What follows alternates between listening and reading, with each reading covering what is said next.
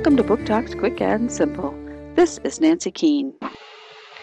Tucker and his friends have been held prisoner on Pemberwick Island off the coast of Maine.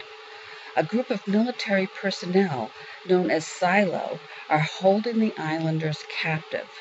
The teens have successfully escaped and are determined to tell the world what Silo is doing.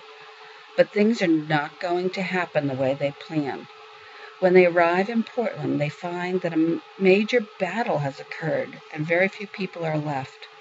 They meet up with a couple of survivors and hear a message on the radio that tells them to head to Nevada. The kids are not sure what to do. Is there anything left of the eastern seaboard or even the world? They decide to head to Boston to see what's going on. What they find is that it's not always easy to figure out who the good guys are. The second book of the Silo trilogy keeps us in suspense and unsure of what is going on. Storm by DJ MacHale, Razorbill, 2014.